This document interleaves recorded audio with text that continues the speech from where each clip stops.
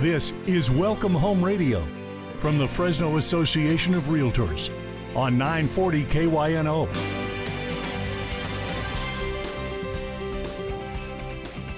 Well, good morning and welcome to Welcome Home Radio. This is Don Scordino, your host on our Valley's most informative real estate talk show. And this hour is being brought to you by the Fresno Association of Realtors.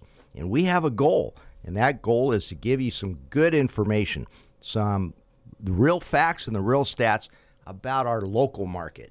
Maybe different than what's in New Jersey or Florida, but right here in the Central Valley, we're bringing you some real stats. And to help me with that today, we have Mr.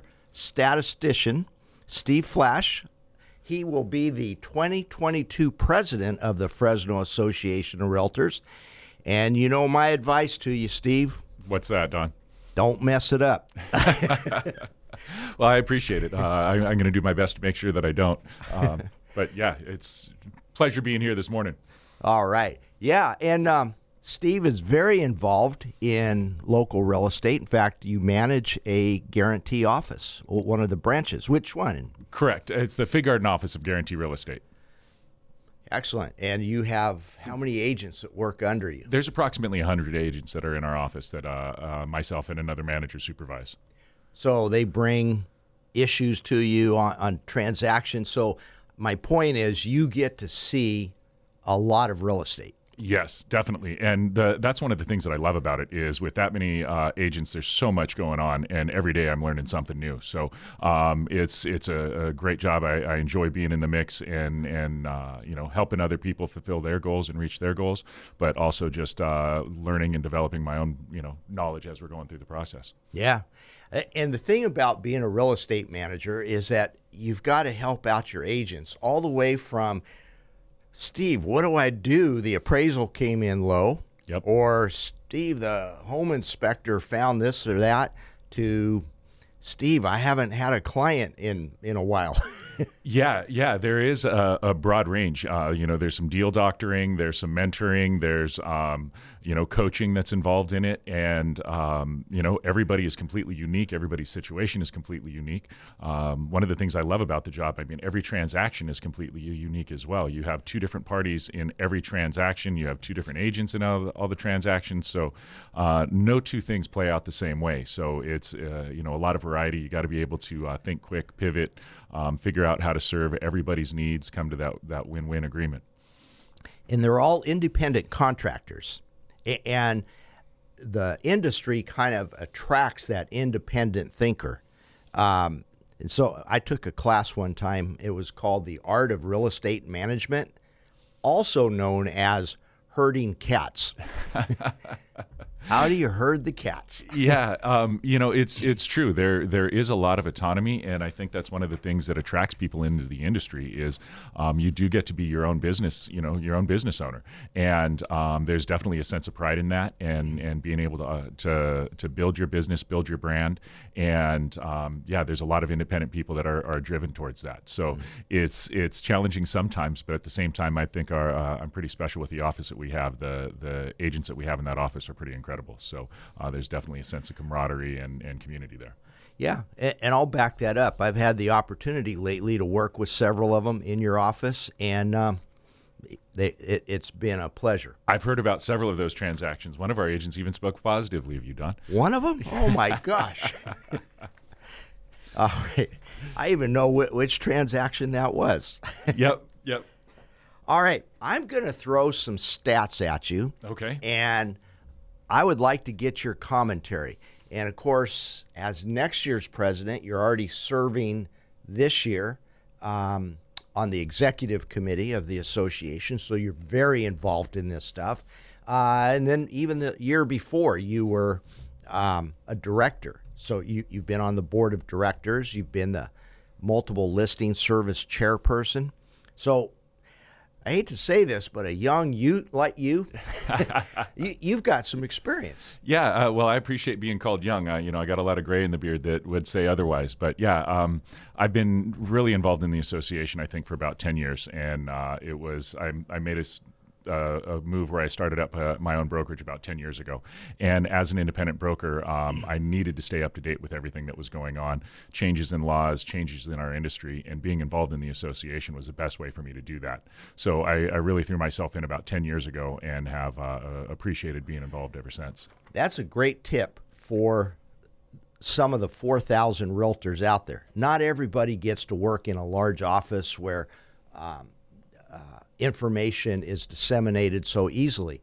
So the other place to get that resource is the Association of Realtors. And I know a lot of small brokerages, let's say 10 people or less, where they heavily rely on the association and the information there. I would completely agree. It was the one thing that was able to keep me abreast of what was going on and current with all the matters when I was independent. So now with being part of Guarantee, I have a lot more resources, but still the benefits of the association are pretty outstanding. Mm-hmm. So I'm going to throw some stats at you. What I did is I ran Fresno County, yep. and even when I run all the counties, I'll do Fresno, Madera, Kings, Tulare, all the Central Valley ones, it's very consistent. So, or at least the trend. You know, the actual number might be off by $5,000, but that trend is certainly there. So, Fresno County for the first 3 months, the first 3 months of 2019, 2020, and 2021. And then I'd like to get your forecast that 1 year from today, where's 2022 going to be? All right. So let me start off with the median sales price. Because people want to know, what's my home worth? Or, what should I expect? Well, in 2019, it was $275,000 for the first 3 quarters. Yep. That grew by $25,000 to $300,000 in the year 2020. Now, the year 2020 was an odd year. It was. Yeah. I think those 9 months seem to have lasted 4 years. It was the slowest moving year. But prices did grow by $25,000. That's maybe 8%. Well, this year, in 2021, it grew to $355,000. It's a big jump. Yeah. So I think that's about a 15 or 16% rise in prices. Yeah. Sustainable, though, because interest rates have lowered. So the cost of buying a home has actually gone down. And that might be the reason why we have the rise in price. More people can buy. So first of all, give me your take on those 3 years, and then give me your forecast for 2022. Yeah, well, I think the market locally has been driven by a lack of inventory going back to 2015 or so. I think that's really been the driving force. And we saw that in 2019 and 2020 as well. 2020, like you said, was very unique. My personal business was set to blow up in the spring of 2020, and then shelter in place came into place, and everything just came to a screeching halt. There was 2 weeks where we didn't know if we could operate, if we could go outside of the house. So there was a really unusual market. But what happened was after shelter in place came out, everybody, the shackles came off, and the market just went insane. I think people being forced into their homes made them reevaluate their actual needs and what their home is to them. So home became everybody's workplace, school place, and everything, classroom, and the house was everything. So I think a lot of people really looked at that as an opportunity to invest in their home. So with that increase of people that were looking to improve their homes, maybe get a larger lot, a bigger home, a little bit more space, and then the small amount of inventory that we had, prices just really shot up. So we've seen that carry through the first 3 quarters of this year. The growth growth is almost 20%, I think 15 to 17% increase in the median sales price. I personally feel that the growth is going to continue, but I don't think it's going to continue at the rate that we've seen. I think that there's been a flurry of activity, and a lot of the people that have been looking to buy and sell have done so, and we're still going to see a lot of opportunities, but it's not going to be the furious competition that we've seen over the past, let's say, 10 to 15 months. Mm-hmm. So what number, and by the way, this is podcasted, recorded, so 1 year from now we can go back and see, was Steve Flash right or wrong? The irony of this is there's a lender that I always try and drill on when interest rates are actually going to rise. So I always try and get them to commit to something, and now I'm on the other end of it where I've got to commit to the number. So I think that realistically we're going to see a growth rate here in the Valley somewhere between 8 to 9% is what I would anticipate for the first 3 quarters of 2022. 8 to 9%. Well, okay, that would be very palatable. Because that's a healthy rise, but it's not absurd. Exactly. The increases that we were seeing of 20% appreciation or 15 to 17% appreciation in a short period of time, it's not really sustainable. Specifically, the impact of affordability. Fewer and fewer Californians, and specifically here in the Valley, are able to actually purchase that median sales price home. So one of the negative effects that we've seen of this is fewer people are actually able to participate in the American dream of home ownership as prices have increased as drastically as they have. Mm-hmm. Now I'm going to throw out the number of sold homes for those 3 years, and well, I'm not going to preface it. I'll just give you the numbers, and I'll let you preface it. Okay. All right. So in 2019, the number of homes that sold was 6,671. In 2020, that dropped to 6,342. Not that significant of a drop. Then this year, so far, it's at 6,918. What's your take on that? Well, I think the dip last year is because of the fact that there was that momentary shutdown in the market. If you look at that March to April, there was a blip in the market that really had an impact. I had multiple listings or multiple people that were looking to sell that decided not to sell because of fears with COVID and just the unknown. So I think that reduction last year was due to COVID in the market that we saw there. I think that we're going to continue to see an increase in sales. We're seeing the demand is still there, and again, we're still looking at a lack of inventory. So with that lack of supply and that increased demand, we're going to continue to see transactions booming. So I see us probably 7,000 plus, or right around that 7,000 range in total sales. Okay, just so I can hold you to it, can you give me an exact number? I'm joking. You mentioned lack of inventory. 735 active listings as of this morning in Fresno County. And I remember the time when there was 4,000, and this was about 10 years ago. 735 is towards the low end of that. I mean, I'm sure there's been months or times where we've been at 650, but that's close. The amazing part is that almost twice as many as that 735 are homes that are in escrow. So it shows a lot of activity. With that, we are going to our first commercial break, but stay tuned to Welcome Home Radio on 940. If I could just come in, I swear I'll leave. Won't take nothing but a memory from the house that built me. Well, welcome back to Welcome Home Radio. This is Don Scordino, your host, and our guest today is Steve Flash from Guarantee Real Estate, manager there at the Fig Garden branch, and also the president-elect of the Fresno Association of Realtors. And that music that we just played, The Home That Built Me, we really played that a lot back in, well, when the show first started, during the foreclosure crisis, so to speak. Because we wanted to remind everybody why you bought the home. You bought the home for your family to live in, to raise them. And maybe the value had gone down from $300,000 to $200,000 or whatever, but it was still home.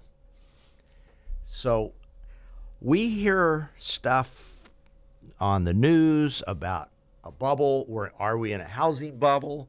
Are we heading for a crash?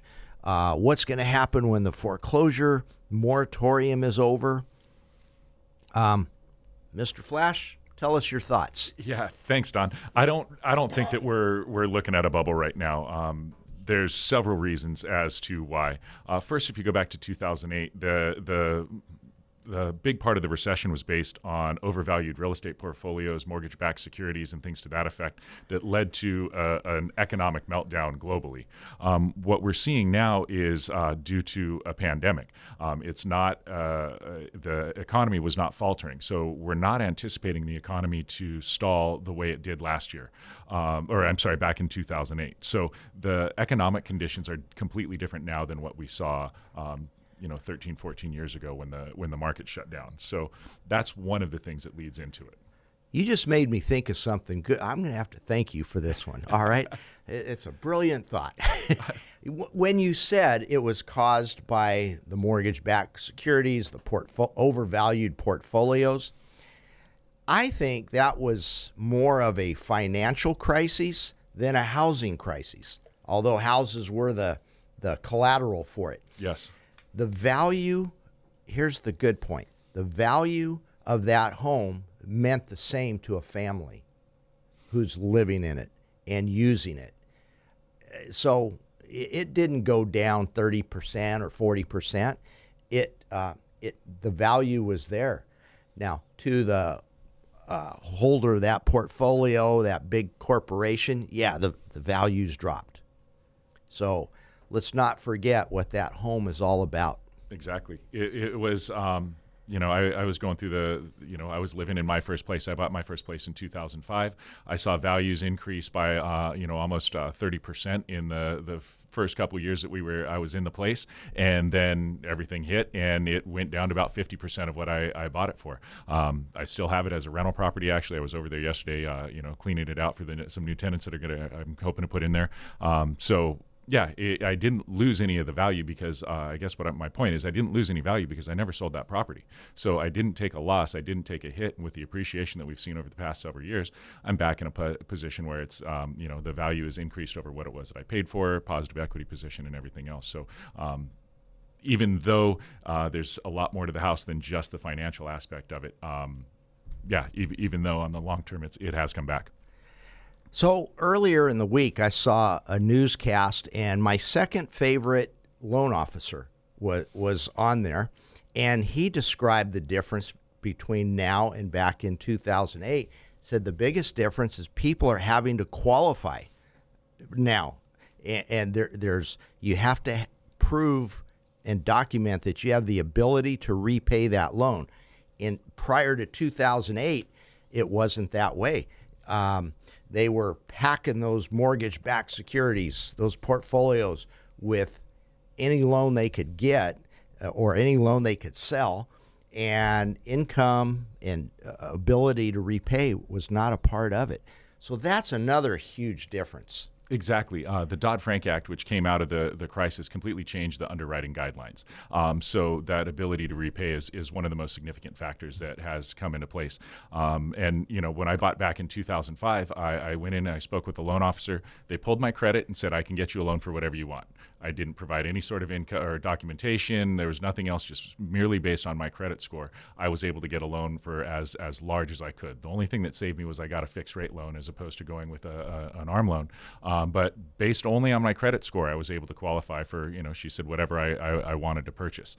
Nowadays, the underwriters are going through everybody with a fine-tooth comb. They're documenting deposits, where's the money coming from, and the people that are purchasing homes now are truly qualified to be purchasing homes. I don't know that I was really qualified when I bought back in 2005, but the people that are buying now are much stronger qualified than they were back in 2000, leading into the crisis of 08.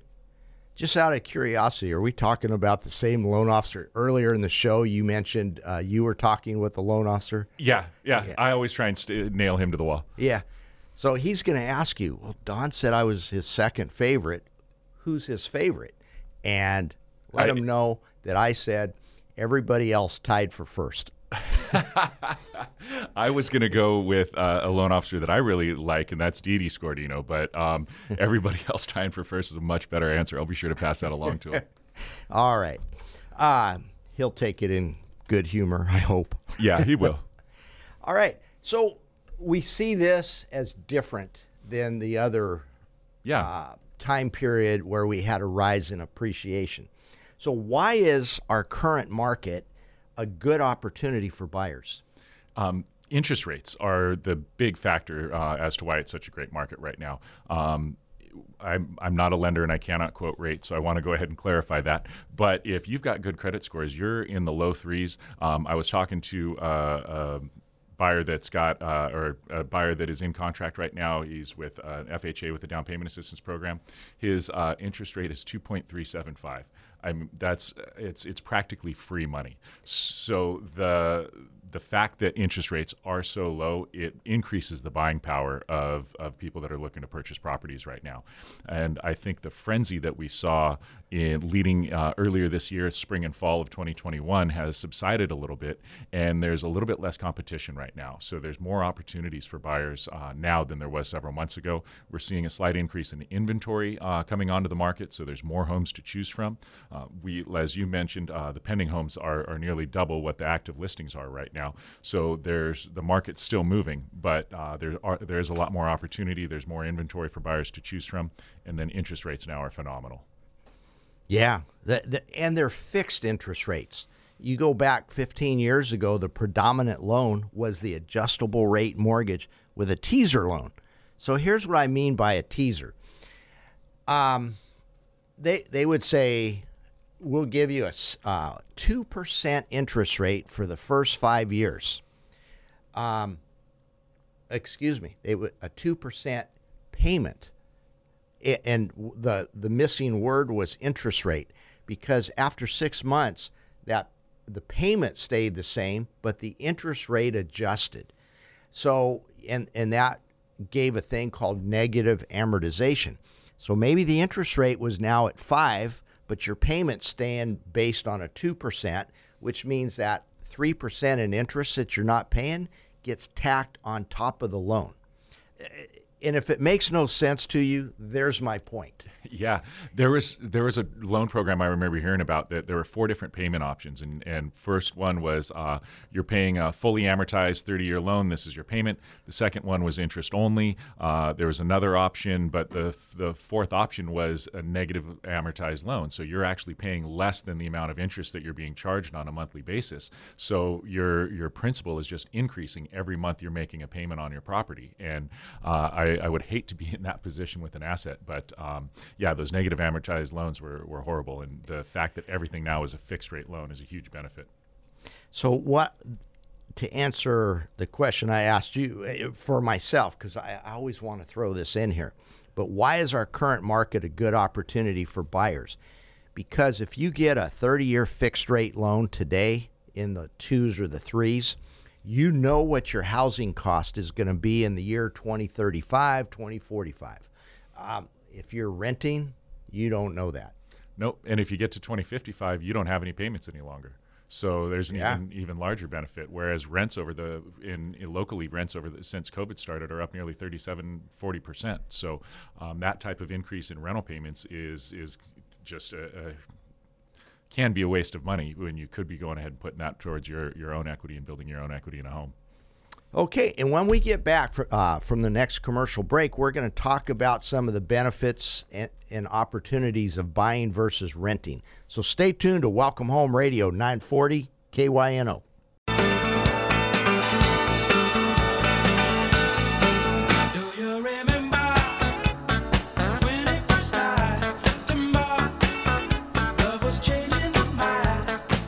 Well, welcome back to Welcome Home Radio. This is Don Scordino, your host, along with Steve Flash, the incoming 2022 president of the Fresno Association of Realtors. And that's going to keep you busy, Steve. Yeah, I'm getting a little bit of that exposure right now and a taste of it. So I'm looking forward to it. The association's given me a lot. I've seen a lot of personal growth, professional growth just through my involvement with the association. So I'm happy to give back and hopefully return the favor. So you've had a lot of personal growth due to the association. So how tall were you, let's say, 10 years ago?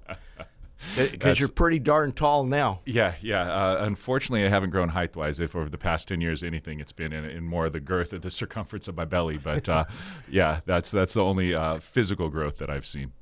All right. Boy, you sure know how to paint a picture. Let's talk about the advantages and or disadvantages of buying versus renting. Yeah, well, you briefly mentioned one earlier. We talked about it. Is the fixed rate loan, the fixed payment when you purchase a home. That payment is consistent over the next 30 years. There's going to be small increases due to increases in cost of homeowner insurance or the assessment, property assessment, or something to that effect. But the amount that you're paying for your principal and interest is the same. That's not going to change over the 30-year period. Whereas rents are always increasing. I mentioned I saw a statistic that was rents in Fresno since the time of the start of the pandemic are up on nearly 40%. So that's a huge increase. I mean, if you look at, I've been in my house for 4.5 years now. My payment's been the same for the past 4.5 years. If I were to look at a 40% increase in my payment over just the past 20 months, I mean, that's a huge hit. So owning a home is a hedge against inflation. It is. Yeah, because you're fixing your housing costs. So who knows? Maybe gasoline goes to $9 a gallon. Maybe the cost of a loaf of bread goes to $9 because of inflation. You still get the same commodity, but you just had to pay more for it. But not with housing if you purchase it. Exactly. And I'll go on to say the best form of rent control is the 30-year fixed rate mortgage. It is. You do not have to worry about any sort of increases. Like you said, you know exactly what your payment's going to be in 2035, 2045. If you buy the home now, by the time you get to 2055, there's no payment left on it. And of course, a little disclaimer, that is the principal and interest. Yes, if you have your taxes and insurance included in the payment, then those figures may change, but slightly. Yeah. Maybe your insurance went from $900 a month to $900 a year to $1,100 a year. Exactly. All right.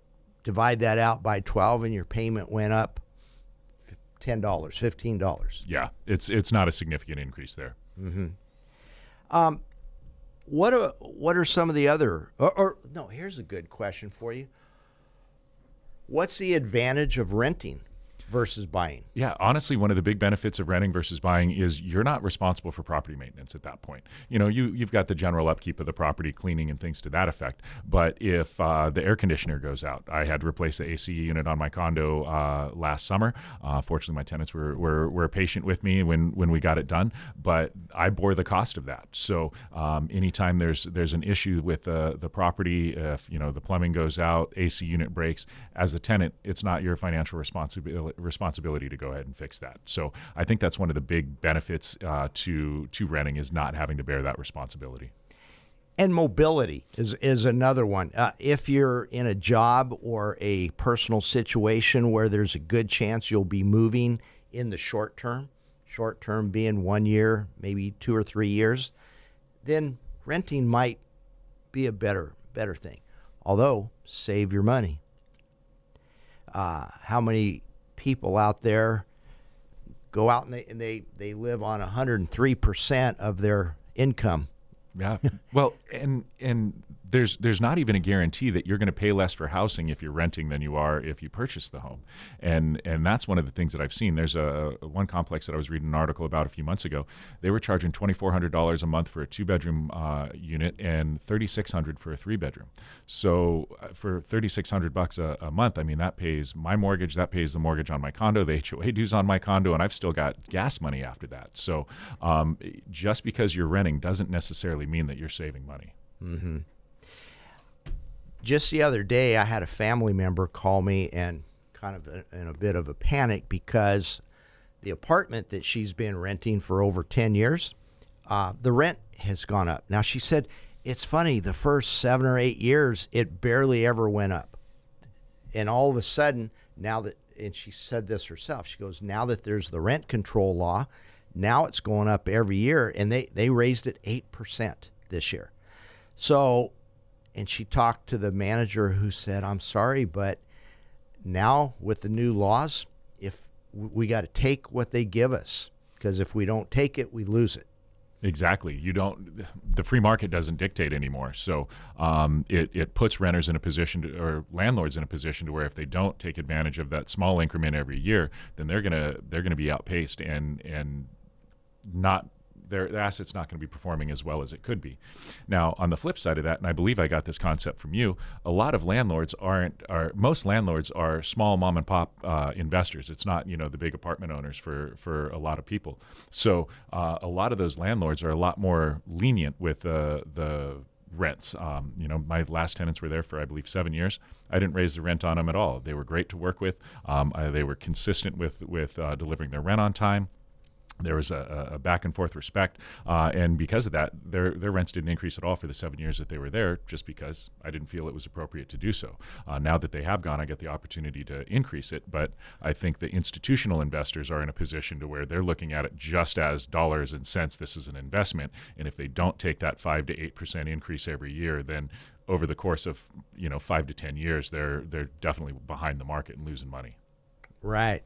And I remember how I used to justify not raising rents. It's like, all right, what am I going to do with that extra $35 a month? Is it really going to mean a lot to me?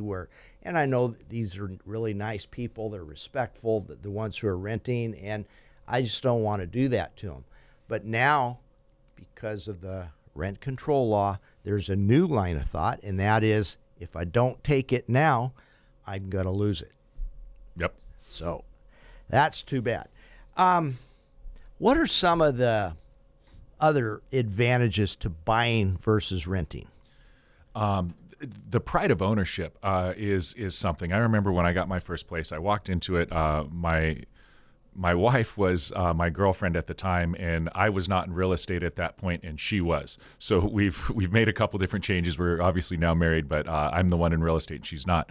But she was the one that gave me the keys when we first walked in, and I remember standing in there and just kind of looking around. And wait a minute, you met her that way? No, we met outside of. We met before she got into real estate. All right. Yeah. But I remember standing in the living room looking around and thinking to myself, I could paint this whole thing pink if I wanted to, and nobody could say anything about it.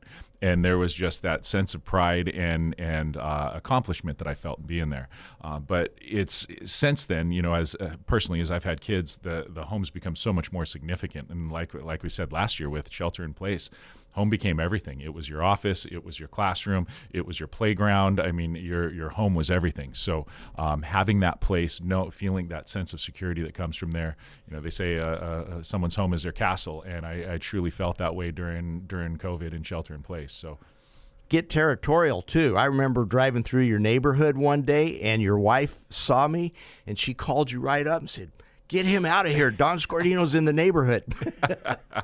Yeah, well, she's wants to make sure that the neighborhood stays classy, and when anytime there's somebody that's questionable that comes through, she gets a little bit mama bearish.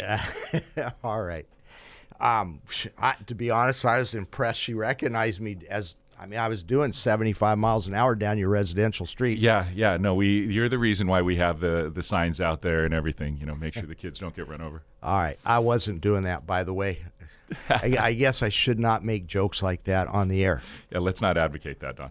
Right.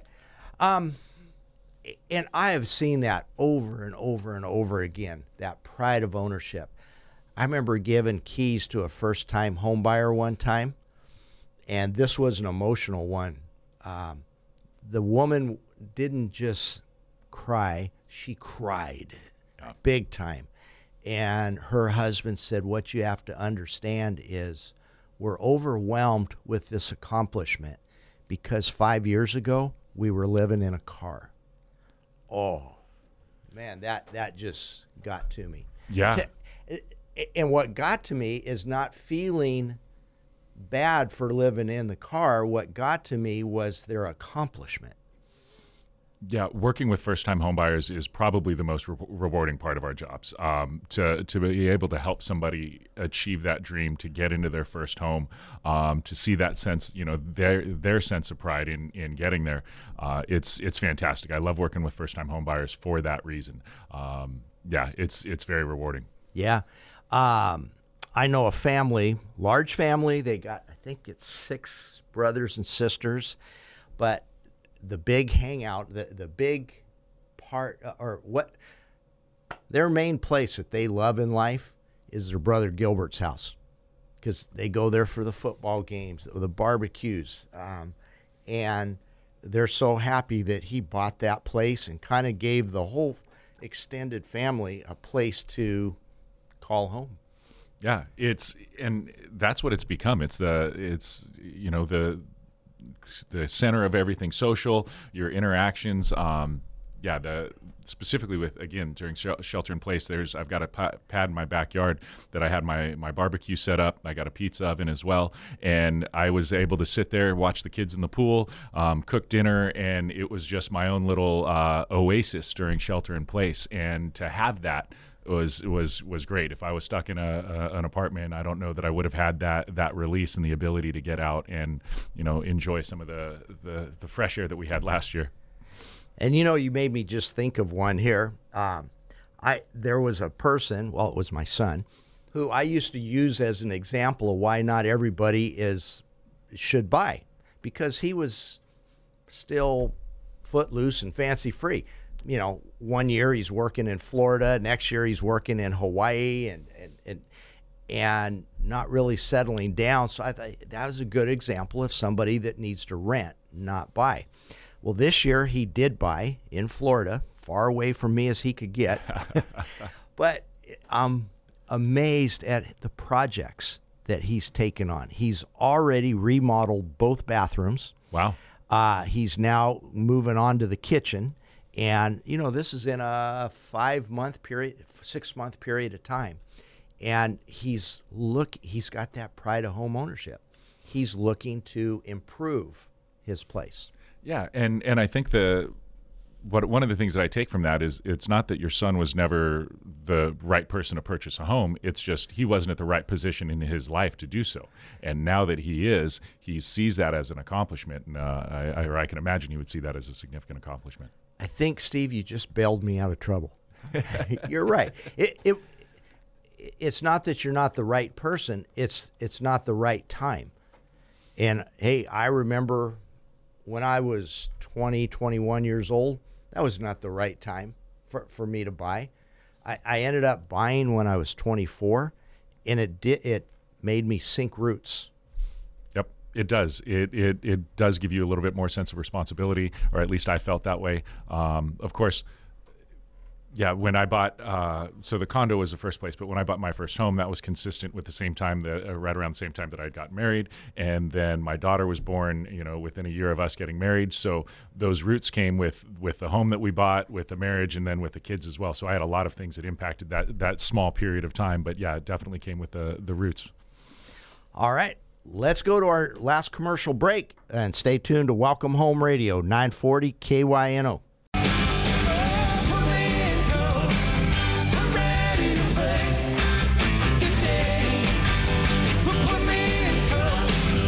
Well, welcome back. Welcome Home Radio. This is Don Scordino, your host.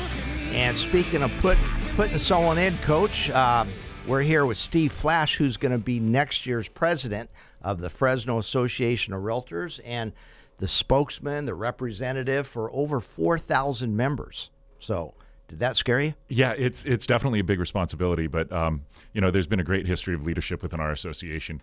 You were president last year. We've got Annie Foreman, who's the current president. There's been just a long line of incredible leaders that are there.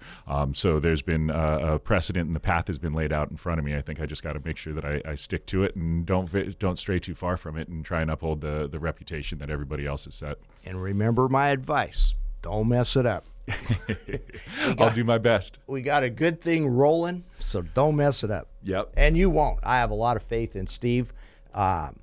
So anyway, we've been talking about the advantages of buying versus renting, And I see you've got a very colorful graph over there. So why don't you paint that picture for our listeners? Yeah, so we've talked about some of the anecdotal things as to buying versus renting, and one of the big things that is significant to me, one of the reasons why I love real estate, is the fact that we're able to change the trajectory of people's lives. Home ownership is the greatest path to wealth that we see in our country, and it's really represented in this, and this is from Dr. Lawrence Yun. He's the chief economist for the National Association of Realtors, but that he's the one that provided the information. But 2019, per 2019, the average wealth of a renter was $6,300. The average wealth of a homeowner was over 40 times that amount. The average wealth was at $255,000 for a homeowner. So you look at just that incredible difference between renting versus buying, and the wealth that comes with it, the value, the equity that you have in that home, and some of the freedoms that brings with you. So the ability to gain wealth through home ownership, I think, is one of the biggest things that we do.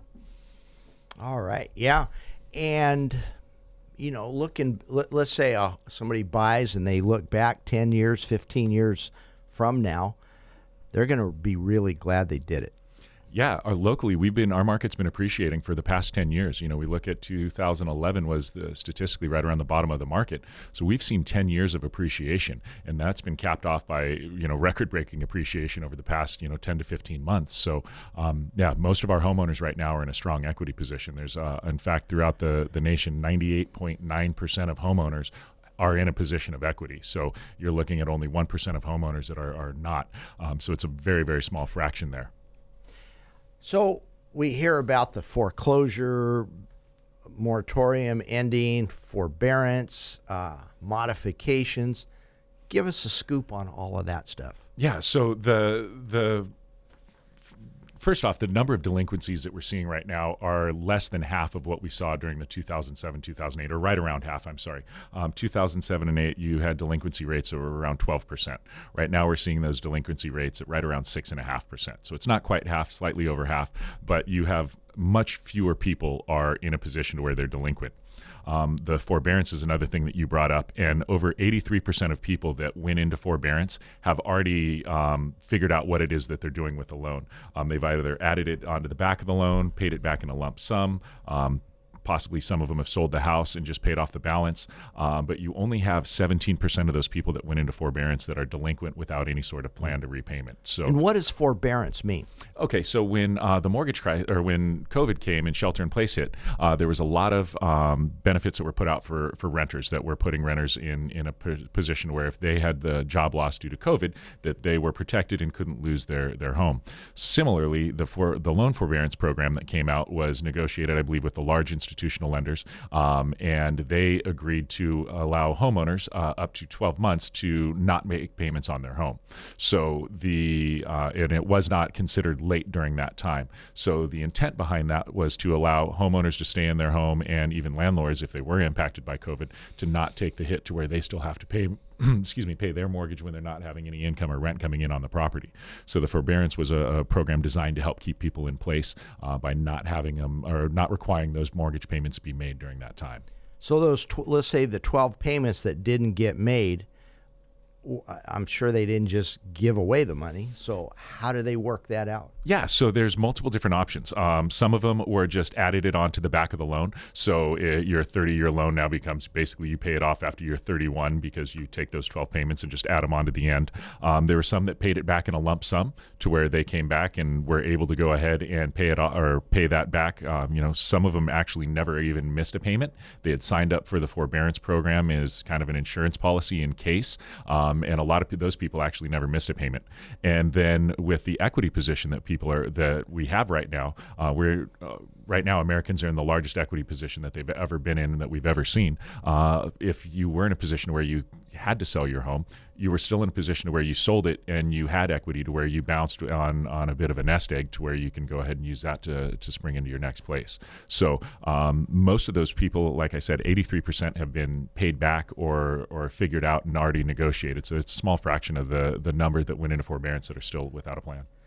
So over the years, we've been accustomed to hearing these terms that I guess they're media terms, but a wave of foreclosures.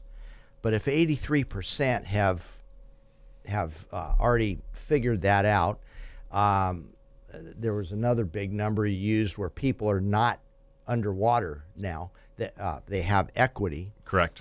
There probably won't be much of a wave. No, they're talking about the number of potential foreclosures is right around 25% of the total number of foreclosures that we saw during the 2007-2008 meltdown, and that's the total number of potential foreclosures. So they're not anticipating that all of those are going to go to foreclosure. So we're looking at a very small impact, I think, on the foreclosures. I don't think short sales are really going to be an issue that we're looking at because of the strong equity position that our homeowners are in. There may be, there's always foreclosures due to job loss and possibly illness or death or something to that effect. But I just don't see that big wave of foreclosures coming. Yeah, and foreclosures have always been around, whether the economy's good or bad, and it's because of unforeseen circumstances such as death, disability, divorce, job loss. Loss. Yeah, so even during a good economy, a healthy real estate market, I think that the number that they expect is around 2 to 3%. Yeah. So, okay. Other than numbers, what's changing in real estate other than these statistics? Yeah, I think technology is one of the biggest things that's coming in and impacted us. Specifically, if you look at how we worked during COVID.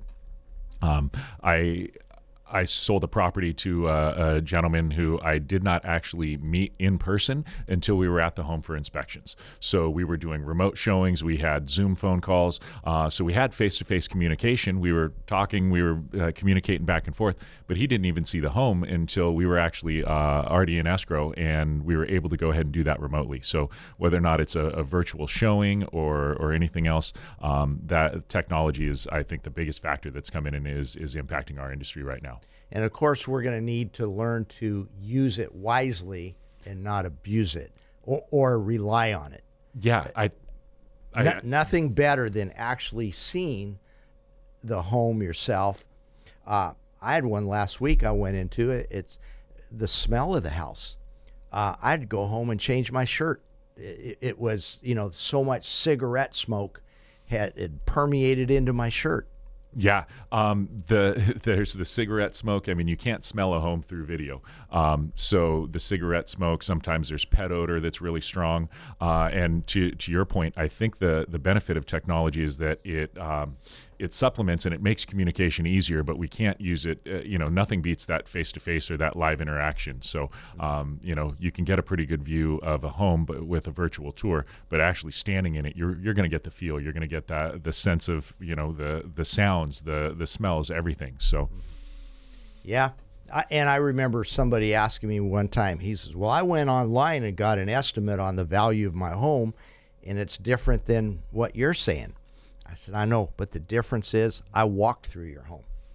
Yeah, those online estimates are, they serve a purpose. They're a rough number, but they only take into consideration a certain amount of data points. And like you said, being able to be inside the home, there's so many things about a home that are not data points. The type of roof is typically not something that you get from the tax records. Whether or not there's been upgrades or anything to the property recently are typically not listed there. So it's tough to look at a general algorithm to give you a precise value of a home. Yeah. So condition is not something that is one of those data points. Exactly.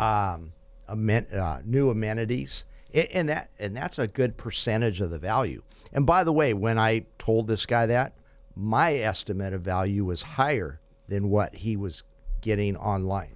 Yeah, and it's always easy. It's always better when you tell them you can get them more than what they're thinking they can get.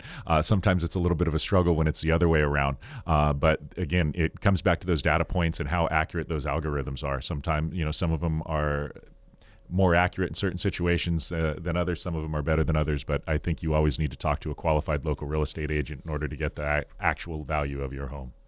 All right.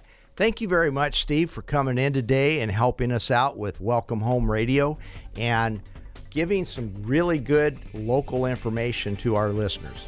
Appreciate you being here, Steve, but most of all, we appreciate our listeners. Hey, thanks so much for having me, Don. All right. We'll be back again next Saturday, 9 to 10 on 940 KYNO.